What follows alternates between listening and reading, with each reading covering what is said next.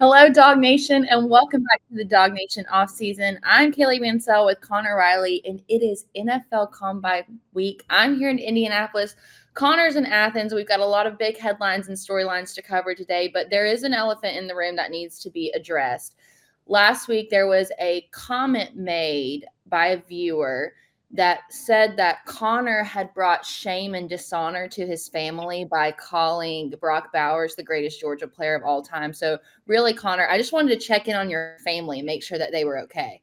Yeah, look, we're doing great. We're on the right side of history here. Again, Herschel Walker scored a touchdown every 19 times he touched the ball. Brock scored one every 6 times he touched the ball. I know some people are wowed by yards and things like that. Last time I checked, games are won by points scored. Brock Bowers did that at the best level that anyone has ever played at Georgia, and I feel very comfortable, along with my family, in knowing that Brock Bowers is the best player to ever play for the University of Georgia. It kind of reminds me of the age-old MJ versus LeBron debate. Some people can't say they see MJ as the greatest player because they weren't alive during that time period. Do you think that if you were alive when Herschel Walker was in his prime at Georgia, do you think your answer might be different? I think that may factor into it, but at the end of the day, I think the sport is so different now. Herschel Walker was bowling over insurance salesmen back in the early 80s. Now, Brock Bowers playing the SEC when it is unquestionably the best conference in college football. So, times do change, but I think Brock Bowers and just the uniqueness of him is what puts him over the top for me. Well, as long as you're okay and your family's okay, I'm okay with that answer because I'm right there with you. And I have no shame, even though I may have brought shame to my father and my family. My parents are very used to me being wrong, and so I'm very comfortable with that. Well, we've got some big headlines today, starting with our big one. 11 dogs here at the Combine. We've had the chance to talk to 5 of them already. Some big news coming from Brock Bowers this morning. Still unsure whether or not he's going to participate tomorrow. Hopefully we'll hear more on that, but we're going to break down what we know. We're going to continue on with our spring position preview, covering a very important group today, the offensive linemen. We've got a lot for you in store on that, and we're going to wrap up with some G-rated comments. Usually Connor and I like to keep it PG-13 on this show, but we're going to keep it G-rated here at the end of the show today. Excited to bring you that. But let's start with the Combine.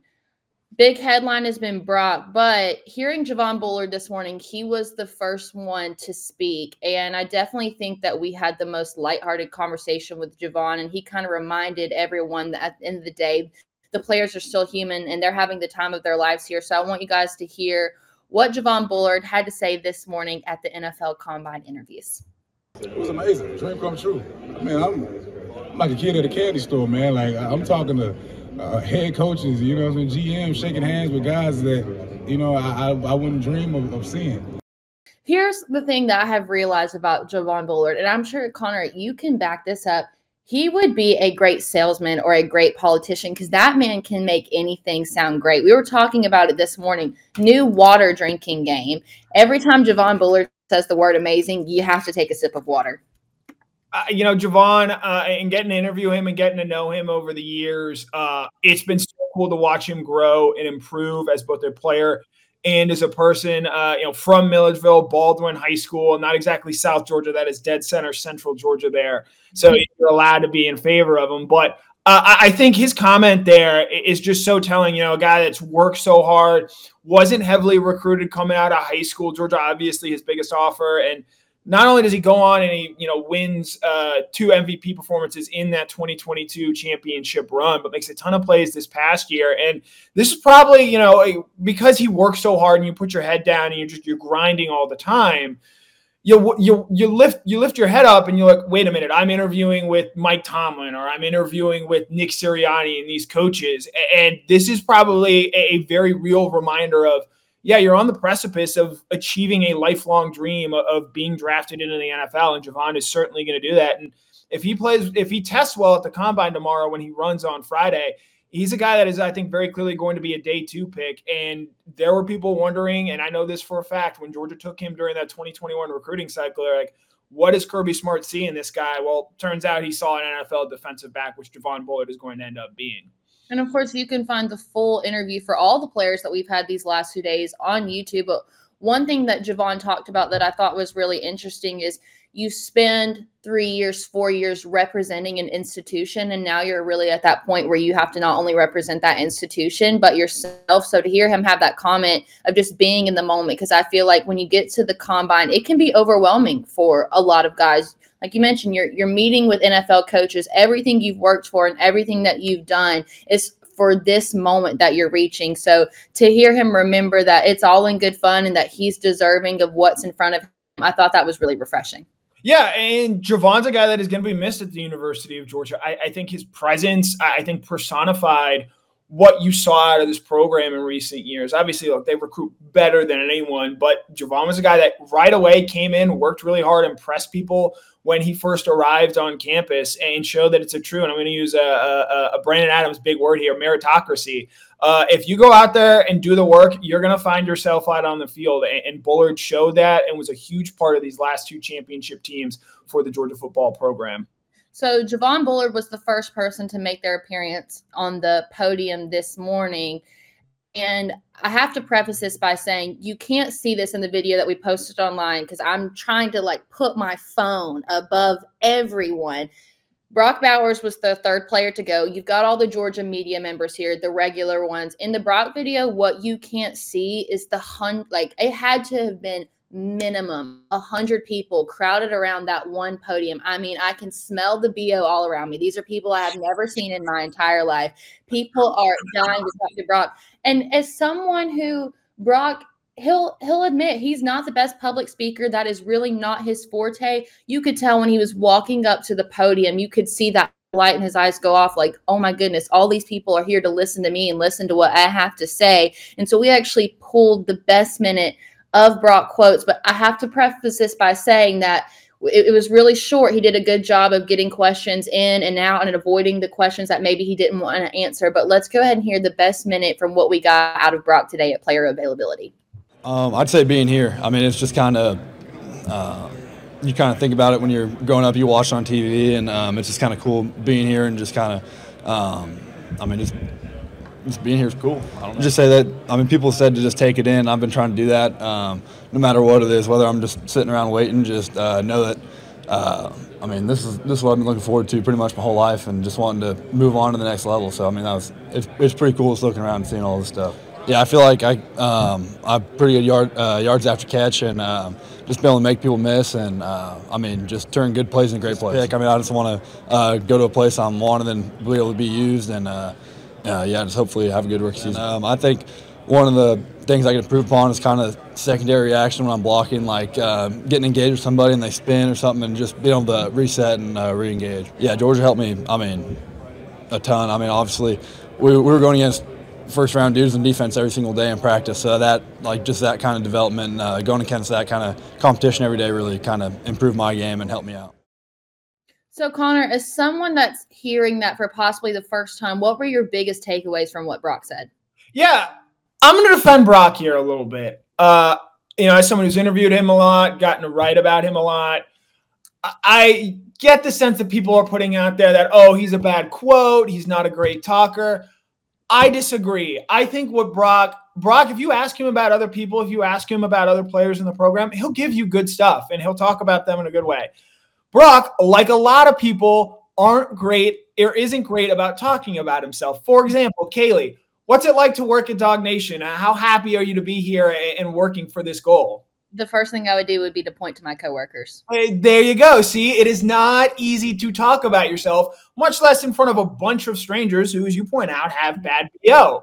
So I'm not going to knock Brock at all or be like, oh, that was a boring interview. Like, this is who Brock is. We've always known who Brock is. I think the Georgia media should be using this as an opportunity to say, like, yeah, cool, he's not great talking about himself. You know what he is great at? Literally every other thing that he does. And so whether he works out tomorrow at the Combine, I'd love to see it just because I am a Combine/NFL draft nerd. And I would love to get some comparison points in terms of what he's able to do athletically. But he's so good, and he was so great in his college career. Like, he doesn't need to run the 40 tomorrow. He doesn't need to do the bench press or things like that. He's already the best tight end in this class. And as we've seen, like, cool, he could run a 4.4 40, And nothing is going to change his draft stock. Like, he's still probably not going to go in the top 10 simply because of the fact that he plays tight end.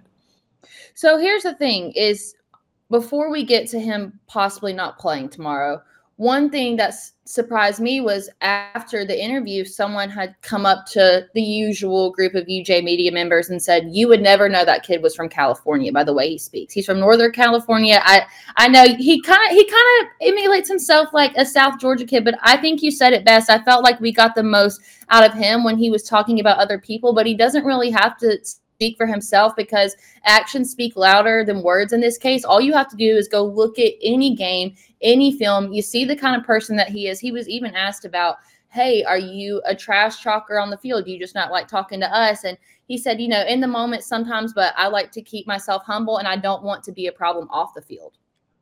I'd make an SNL Californians reference there with you referencing that Brock doesn't have much of an accent, but I'm not 100% sure you would get that reference. I don't watch much SNL anymore since it's become so sensitive. That's tough. That's an all-time iconic sketch. But yeah, I think with Brock and what he gets out of this, obviously, I think his ankle is fine. Whether he works out or not tomorrow, he said he'll work out at Georgia's Pro Day. So I think that's at least worth monitoring there. But again, you look at draft range and where he might go. I think the Chargers could maybe take him at 5. Just because, that's Jim Harbaugh and he likes to do things differently. And I think Brock fits a lot of what Harbaugh likes. I think the absolute floor, in my opinion, is the Cincinnati Bengals at 18. And I know they tagged T. Higgins. They might try and trade him. Who knows? If Brock Bowers is there at 18 and you compare him with Jamar Chase and you compare him with Joe Burrow, I think that's something you absolutely consider. And so, his range, again, much of this is outside of his control simply because it's a loaded year at quarterback, it's a loaded year at wide receiver, and it's a loaded year at offensive tackle, positions that the NFL just values more than tight end. Mm-hmm. So with Brock, I will say he did address within the first minute or minute and a half that he didn't know if he was going to participate tomorrow, which I thought he handled that in the right way. The first time I'd heard word of that was yesterday. Mike Griffith and I have been doing stand-ups here in Indianapolis this week. You can check all of those out on YouTube. But Mike actually made that point last night when I asked him, who's the dog that has the most to prove? And he said, well, I'll tell you who doesn't have to prove anything at all. And that's Brock Bowers. I want you guys to listen to what Mike Griffith said last night about Brock Bowers. Boy, that's interesting. It's almost, and here's why I say it's interesting. Because if I'm Brock Bowers, I don't know if I try to prove anything. Mm-hmm. I've already got the tape. I've already got the film. If I go out there and run, and I don't run a fast enough number, if they would say he ran a 4.5, and I don't think he will, by the way. But it almost seems like with a guy like Brock Bowers, because he's not as big or as tall as Rob Gronkowski, I almost wonder if they're going to try to pick on him a little bit. And sometimes these NFL types can outsmart themselves. Like, well, he was sensational, but if he doesn't run this number, if he doesn't jump this height, maybe he's not worth the time. So it's kind of a poker game if you're Brock Bowers. You're already the number 1 tight end. You've got incredible game film that shows you're probably the most explosive tight end maybe in college football history. Do you really want to put yourself under the microscope? Now, I know Brock well enough to know he's a competitor and he's going to want to test. But do you do it here under the microscope or do you wait for pro day? People already know what you're capable of. You're already the number 1 tight end without a doubt. Nobody's even close. Is there really a downside to him participating tomorrow? Again, I think it's one of those things where, if you run slower than anticipated, maybe you knock him down a little bit and you slide. But Daniel Jeremiah is the first guy that pointed this out. If Brock goes in the top 15, he's already going to be being paid as a top 10 tight end at that position in terms of dollars on his contract. So, it's one of those things. I think Mike is right to bring this up. Why give them something more that they can pick on when you can, in a controlled environment at Georgia, their pro day on March 13th, just give them, in a more safe environment for you there. There's nothing, in my opinion, that Brock can gain tomorrow by working out. Yes, he can only help fuel the idea that he's this great competitor, but you talk to anyone at Georgia or even going back to his high school days, that's well known and well established. So it's just, for me, I think it's the fact that, one, he did have that ankle injury at the end of the season, but adding into that as well, it's just there's not much that he can do to help his draft stock. It's not like he's going to suddenly be a wide receiver and thus vault himself into that top 10, maybe even top 5 category, where I believe he is one of the 5 best players in this class. So as someone who has interviewed him a lot, you've been around Brock, and him saying he's still not sure as of today, does that almost feel like a guarantee that it's just not going to happen at all? I think if Brock knew for a fact he was going to work out tomorrow, he would have come out and said it. And the fact that, again, he is playing this close to the vest, I think if I were placing a bet, I would say that I do not expect Brock Bowers to work out tomorrow. So it seemed that the hot topic today with player availability questions is, who have you talked to? And so far, we know the Las Vegas Raiders came up, the Steelers came up, the Dolphins came up. But the one that was interesting to me is the Chargers. Jim Harbaugh is somebody that played or coached against Brock when he was at Michigan, but he also recruited him. Do you think that there's a chance that if Brock is still available when the Chargers make their pick, there's just no way that Harbaugh is passing him up? Simply as someone who has seen what he can do, not just at the collegiate level, but at the high school level as well. Yeah, I think with Brock and the Chargers, that's the most interesting spot. And I think if he doesn't go there, I think there's a real strong case. Unfortunately, he does slide out of the top 10. But look, the Chargers are going to have some decisions to make in terms of what they're doing with their salary cap and players surrounding Justin Herbert. Mike Williams is almost certainly going to be a cap casualty for the Chargers there. We'll see what they do with Keenan Allen. They don't have an obvious star tight end on their roster already. Gerald Everett was their tight end last year. I know they drafted Trey McKitty a few years ago. The question the Chargers are going to have to make is, do they prioritize, say, a right tackle position, or do they go after Brock Bowers? Because I think in that situation there, look, Harbaugh's going to want physical guys and guys that can, win at the line of scrimmage. Brock Bowers can do that. You go back and look at his time with the 49ers previously, he got a lot out of Vernon Davis, a similarly gifted tight end who I believe is still the second highest drafted tight end of all time behind Kyle Pitts. So that Harbaugh obviously values the tight end. Bowers obviously not as big as Vernon Davis, not quite as tall as George Kittle, but I think plays with a similar type of energy and physicality. And so I think that whoever Harbaugh takes at 5, whether it be Joe Alt, the tackle from Notre Dame, maybe J.C. Latham, the best probably right tackle prospect, maybe even potentially Amarius Mims if he tests through the roof, because I think right tackle is what the Chargers' other big need is. I think Brock Bowers could absolutely go at 5, but I wouldn't be shocked either if Harbaugh chooses to build out along the offensive line there for the Chargers.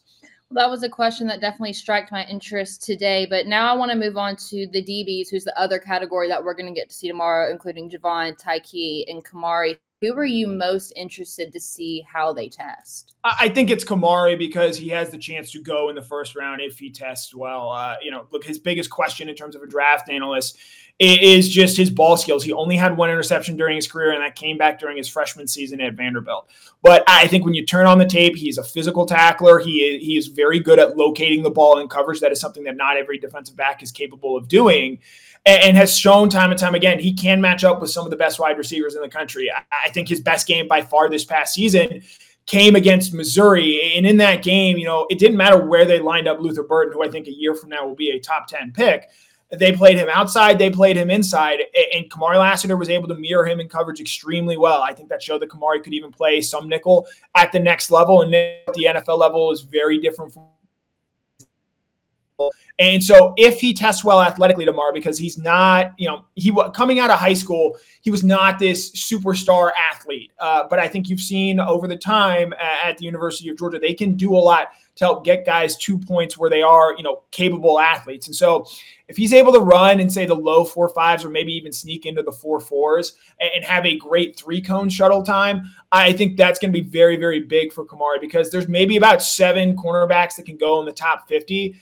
And it's going to come down to personal team preference. But I go back to what Kirby Smart had to say at the end of the Orange Bowl against Florida State. Kamari is an absolute competitor, a true dog. He absolutely has that dog in him. And I think he's going to look to go out there and make a real statement tomorrow, because I know Kamari, when he was coming out and there were people talking about them, he was not even the highest recruited cornerback in Georgia's class in terms of class ranking. And he went out and showed almost certainly from the first day he arrived on campus how good he was. And I think he's got a chance to do something similar tomorrow at the NFL Combine. Yeah, I think if anybody that is a part of an NFL team wanted to see what Kamari is made of, they need to go look at the Missouri tape versus this year. Him guarding Luther Burden, it was almost like he was non-existent because Kamari played that spot so well. But one thing that also interests me about Kamari is what we're not going to get to see, the formal and informal interviews. Kamari is a terrific speaker. He's so engaging and motivating. He's the guy that Kirby wanted to bring to SEC Media Days. He's kind of the spokesperson for the team. So in your mind, as this NFL buff, do you think that the interviews play a bigger role in the draft than we maybe assume? It's tough. I think for guys that go at the top end in those interviews, I think they're hoping that they don't do anything that discerns them or scares teams off. Whereas I think for guys, Tyke Smith is maybe a good example. Javon Bullard, I think, is a great example of this. Guys who you sit down with them, you have an interview with them, and you don't have high expectations. You're not, oh, this guy's not a top 50 pick. This guy's not a first-round draft pick.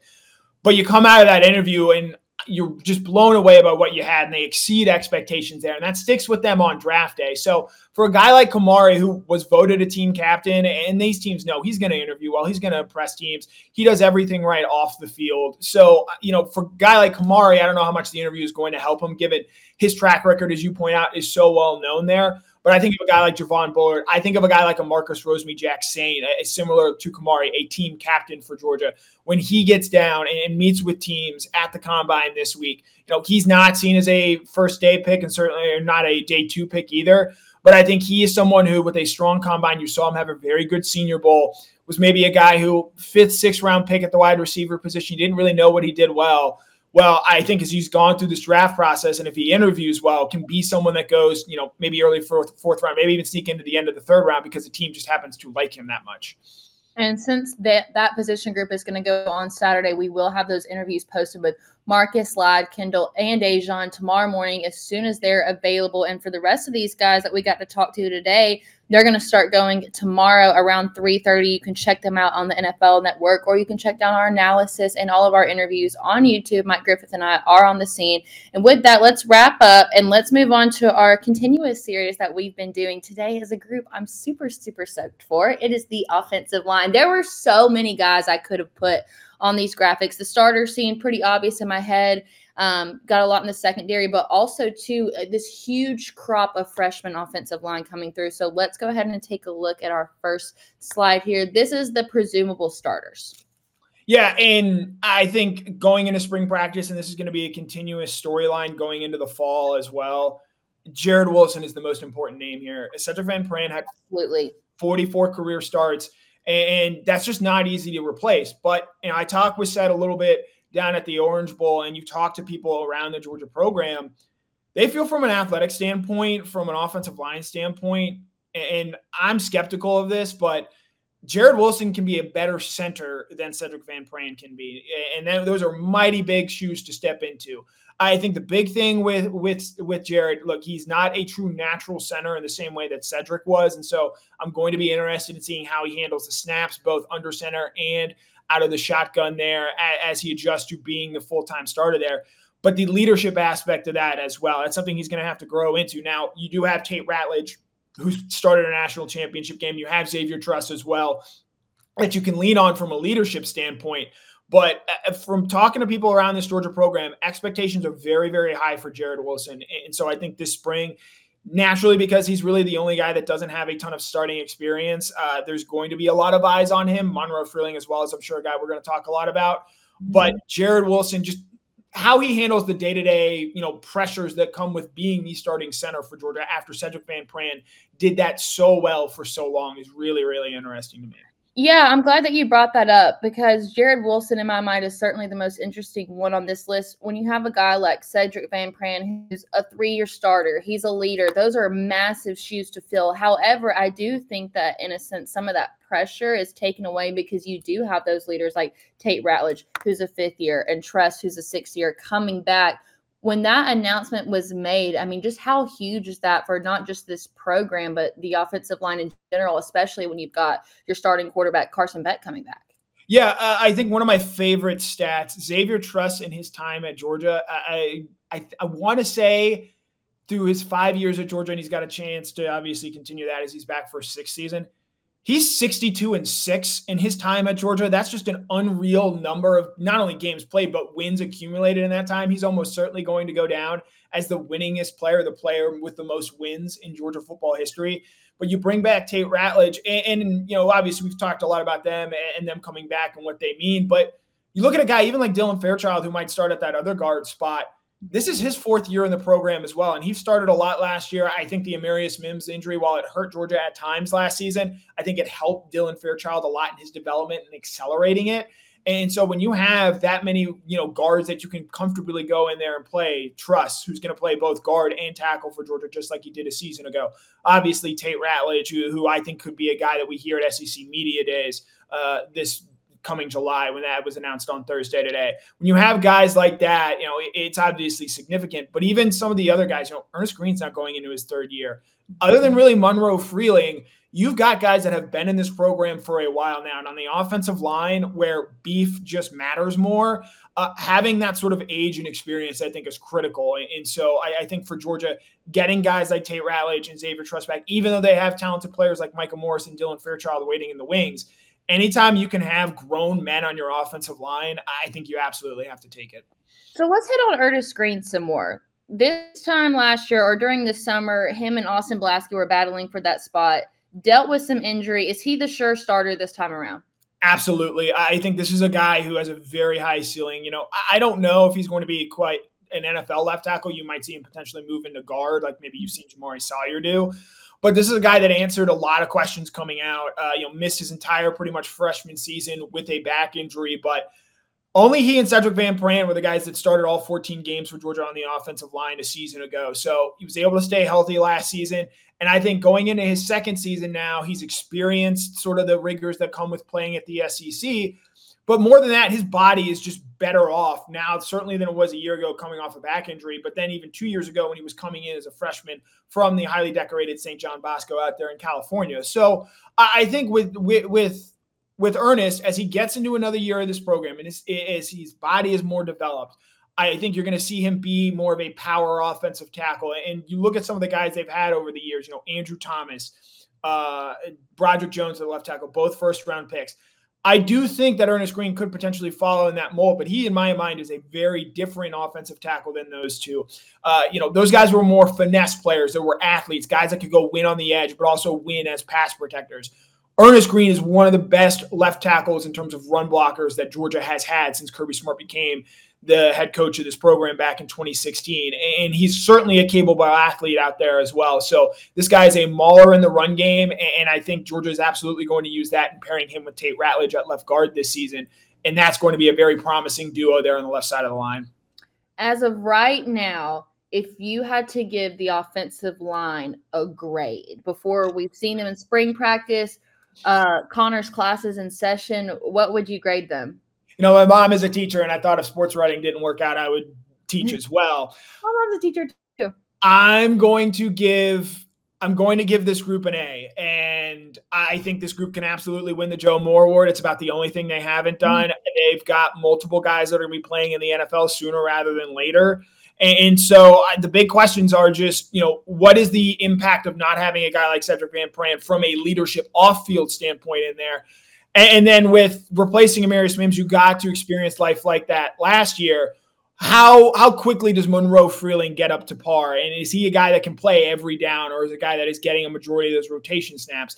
Because if he's able to do that, I think that's how this Georgia group reaches its highest ceiling, with that guy becoming the monster that Georgia thought he was when they recruited him out of South Carolina. Mm-hmm. And speaking of the rotation, guys, you bring up Monroe Freeling, a highly touted recruit whose name I think we're going to be hearing a lot. You also have guys like Micah Morris, Chad Lindbergh. I wouldn't consider this a rotation guy, but I feel like we have to throw him in there. The backup center this year is Drew Bobo, and I love knowing that. I will note Georgia's going to try and develop more centers in spring. And center, as someone who played it, it is a position that can be taught. It can be a very steep learning curve. I think Jared Wilson has spoken to that in the past and the difficulties that come with that. And so you're going to look at them and trying developing some guys that can come in and play center because, again, in years past, last year, for example, you had Austin Blasky, who had played a lot of football in Georgia and was Georgia's number 2 center in the event that Cedric Van Pran got hurt. He fortunately did not. And so it's going to be critical, obviously to keep Jared Wilson healthy, but also find quality depth there behind him. Because I can tell you right now, If you think people are mad at Mike Bobo when the offensive play calling doesn't go well, if Drew Bobo is in a big moment and misses a block, they are going to be very unforgiving. So I am hoping for the best for Drew. I hope he continues to develop. I think he's a guy at center, cerebral, smart player, a guy that can help them win. But I would expect center to be a position where Georgia tries to develop some depth this spring. So who would they develop, Connor? Off the top of my head here, Malachi Tolliver is a guy that comes to mind, one of the offensive linemen they signed as a freshman here. He's already on campus. I think that is a position to watch there moving forward. Northwest Georgia kid, yes. One of your favorites, certainly to be out of Cartersville High School, I believe. So certainly someone who you're going to be rooting for and hoping for the best from. So I think you wonder, maybe do they try Dylan Fairchild there? Do they try Micah Morris in the event that they're rotating and moving guys around to just better develop depth there? You don't want a super big guy in terms of height and weight at that center position. You want maybe a little bit more mobile or agile player there. So I'm going to be interested in seeing how Georgia goes about developing that center position behind, obviously, Jared Wilson. So let's take a step back. You gave them an A rating, which I feel like on the Connor scale of confidence probably has to be pretty high. Where would you put them in terms of all Georgia position groups in rank? I would probably right now have them at I'd have them tied for second. And if you made me say you can't do ties, I would probably put them ahead of quarterback. I would go inside linebacker number 1, and I would go offensive line number 2, and then I would go quarterback number 3 on the strength of Carson back there. But it's a deep group. Maybe Kirby Smart's going to come out and say, we got to develop better tackles. We got to find better tackle depth, because that's something he just always happens to say. But I think this group has a great mesh of both experience while also having some upside for them to get better as you have young players like Ernest Green, Monroe Freeling stepping into bigger roles this season. And there's been some really strong offensive line groups over the last few years. So why is this one the one that can get over the hump and finally win that Joe Moore Award? Well, I think it helps with the fact that they haven't won it yet, and it has become such a national storyline every year. I do think that, assuming Georgia makes the playoff, which is, I think, look, if Georgia doesn't make the playoffs, we're going to have a lot of problems. And I don't want to, 7 wins. I don't want to speak that into existence there. But, you look at this offensive line, I think the fact that, again, they've been around the top of the sport for so long, and you add in the fact that it's a group that is always consistently excellent. With the Oscars coming up, a lot of times the best, performer doesn't always win. There's a lot of politics involved. Awarding, for example, Leonardo DiCaprio winning for The Revenant. That was not his best movie. That was not his best role. Quite frankly, I don't even think he deserved to win that year. That should have gone to Matt Damon or The Martian. Martin Scorsese winning for The Departed over Goodfellas or even Casino there. So you see that example of, sometimes in award season, it can be a legacy award. I think maybe this is the year where Georgia, because they've been so consistently excellent for so long on the offensive line, maybe they get the Joe Moore Legacy Award given to them.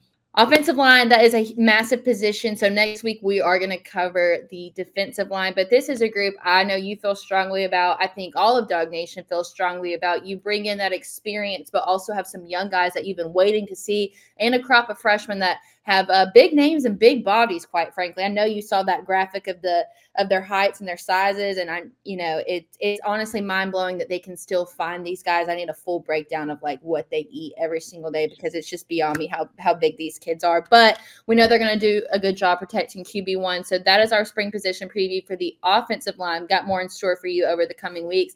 Now for the topic I've been waiting to get to, probably the one that's not as important on everybody's scales, but one that I've been particularly excited to talk about, and that is about the new Alabama head coach, Kaylee DeBoer, who I think is in for a rude awakening. We've never said once that he's going to be like Nick Saban. Nobody's ever going to be like Nick Saban, but he said today, this was on Twitter. We'll show you this here.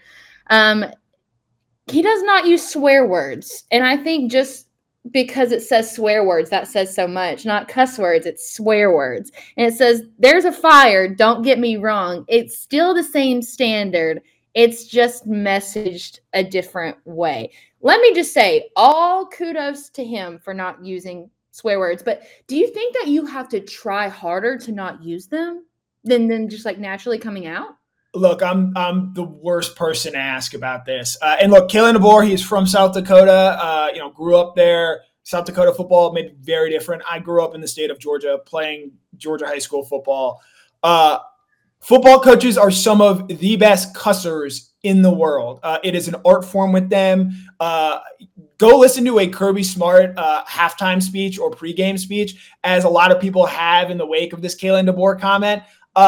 He is using words quite poetically. And unfortunately, we can't play like more than 5 seconds of a Kirby Smart speech to his team from behind the closed locker room doors. I think part of it maybe just comes, again, growing up in the South, growing up playing for Georgia high school football coaches, you just hear it. And, it's not, and this is something you sometimes see when like locker room culture spills out into the real world. It's one of those things of, you just sort of become conditioned to it. And so when you hear an F-bomb or you get MF'd on the football field, it's no big deal. But then when you accidentally say that in front of, a niece or a nephew, and your aunts and uncles recoil in horror, it's like, I got to learn to turn this on and off a little bit better. And so, Kirby, guy that's been in the South his entire life, has been around the game of football, son of a high school football coach, there are multiple ways to skin a cat, so to speak. And look, if Kaylee DeBoer is able to get his guys fired out without having to cuss and use that kind of language, all the credit to him. I just know for me personally, when I hear Kirby Smart swearing, I even get fired up a little bit. You hear in press conferences, he doesn't do this as much as he used to. Mm-hmm. But, you think back to the Auburn game after 2019 when he says how HBTFD. Even that, hearing that in a press conference gets you fired up a little bit. So I think it's just a difference. I'm not saying if Kaylee DeBoer starts losing games, he needs to start cussing a little bit more. But, things are different down here in the SEC, so to speak. So I'll be really interested in seeing how that plays. I think that's one thing that's hard for me to wrap my brain around is how do you relate to your players? Because you know that your players are doing it. They probably know swear words that you don't even realize. But my thing is by making it this big deal and coming out and saying it, I feel like that's how you become an inside joke with your team. I feel like maybe there is, even though this should be something that you respect your coach for standing by his values, I almost feel like you respect them a little bit less in that way, because I feel like with swearing and coaching, it's this sense of passion. It's because you care. You don't do it just to say it. You don't do it because you're mad at your players. It's just because you care so much, and that's just how the words come out. And it brings me back to Gus Malzahn is like this too. And a few years ago, he had said that he beat the dog crap out of Georgia. Again, that is how you become an inside joke for the rest of your life. And for these Alabama players, the ones that stayed, we know Nick Saban was not like this. I mean, we've seen Nick Saban get after it on the sidelines, clipboard in hand. I feel like that's just such a massive adjustment to make. And maybe part of this is Kalen, coming out and trying to distance himself from Nick Saban, because Saban so famously would chew out assistants. You never saw him chew out players, obviously, or all that often, but would famously go after assistants on the sideline. And I think, maybe this is Kalen trying to differentiate himself from Nick Saban in that regard. But I mean, look, if the losses start coming and Caleb is, not all that interested, Kaylee DeBoering, Kitty DeBoer, like the nicknames start coming off really easily. Now, again, like Kirby Smart's got maybe the worst last name to ever have for a football coach, because it is so easy to make fun of him for it. Mm-hmm. But again, I think you're 100% right in, and you're someone who's been around the game a lot. You've been on those high school fields. Mm-hmm. You sort of just understand, like, it's not coming from a place of meanness or, cruelty most of the time. I think there are examples where lines can be crossed in that example, but oftentimes it's not so much the use of an F word or something like that, but rather just, you take it a step too far in the way you were being critical. And so I think in using cuss words, and I can't believe we're getting this deep into I know. This is good. But I think you're right. It's just a source of passion, and you show that you were so frustrated, or you're so energized and engaged in it that, again, I can think back. There was a moment during Orange Bowl practice where a reporter it was not me, it was another reporter who works for another site, was just standing in the middle of practice, and Kirby told him to move, and he kind of didn't move the way that Kirby had wanted him to move. And Kirby reamed into him, and the message was heard loud and clear. And so I think moving forward, look, all credit to Kaylee for coming out and offering that and saying it. That's great. That's fantastic. This is one of those things, as you point out, if the results don't start coming, this is something that is going to get brought up as to potentially a reason why, as ridiculous as that sounds. So you were the one that sent me the tweet, and this is what it brought me back to. I played high school basketball, and when I was a freshman, I was not, Michael Jordan. I wasn't a 5-star. I was just a little scrawny 14-year-old.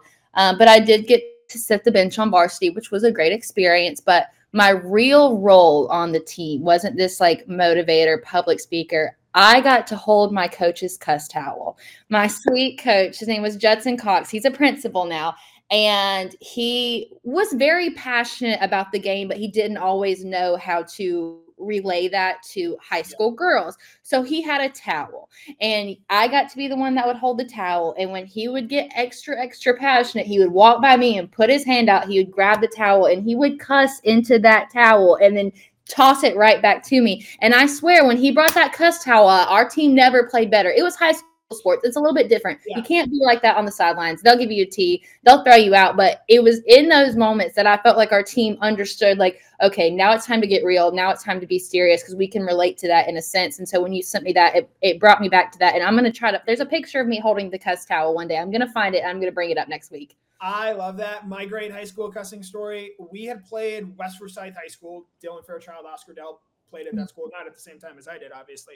We got a butt kicked by them. I want to say the final score was like 43-7. We're watching film of the game. It was early on. We had a 4th and 1 and run a little pitch play option, and our fullback drops the ball, and we're watching film. And I can't say what our coach said in the film session, because it is truly like X-rated in terms of expletives used. But like, hey, message was heard loud and clear, and it has stuck with us ever since. So I think, again, that's just another great example of cussing, maybe in the general population. If we're going out and having a meal at a restaurant or something along the lines of that, you're not going to, use the profane language. But in sports, in particular college football, obviously, as well, I think that's an example where that is sort of an accepted behavior. Well, I can certainly say one thing that we're thankful for is Coach Kirby Smart, his leaked, cussed out speeches, because I think we could all, if we could have them injected into our veins, we definitely would, because even when we're not on the field, you could listen to that every morning and you would probably have the most motivated day at work ever. So thank you, Kaylee DeBoer, for letting us know that you don't cuss, so we can continue to talk about it. And when things go bad, we can continue to bring it up. And for that, I cannot be more excited. Connor, one last thing for you. As the NFL Combine really gets into it, what's one thing that you would encourage DawgNation to look out for these next 3 days?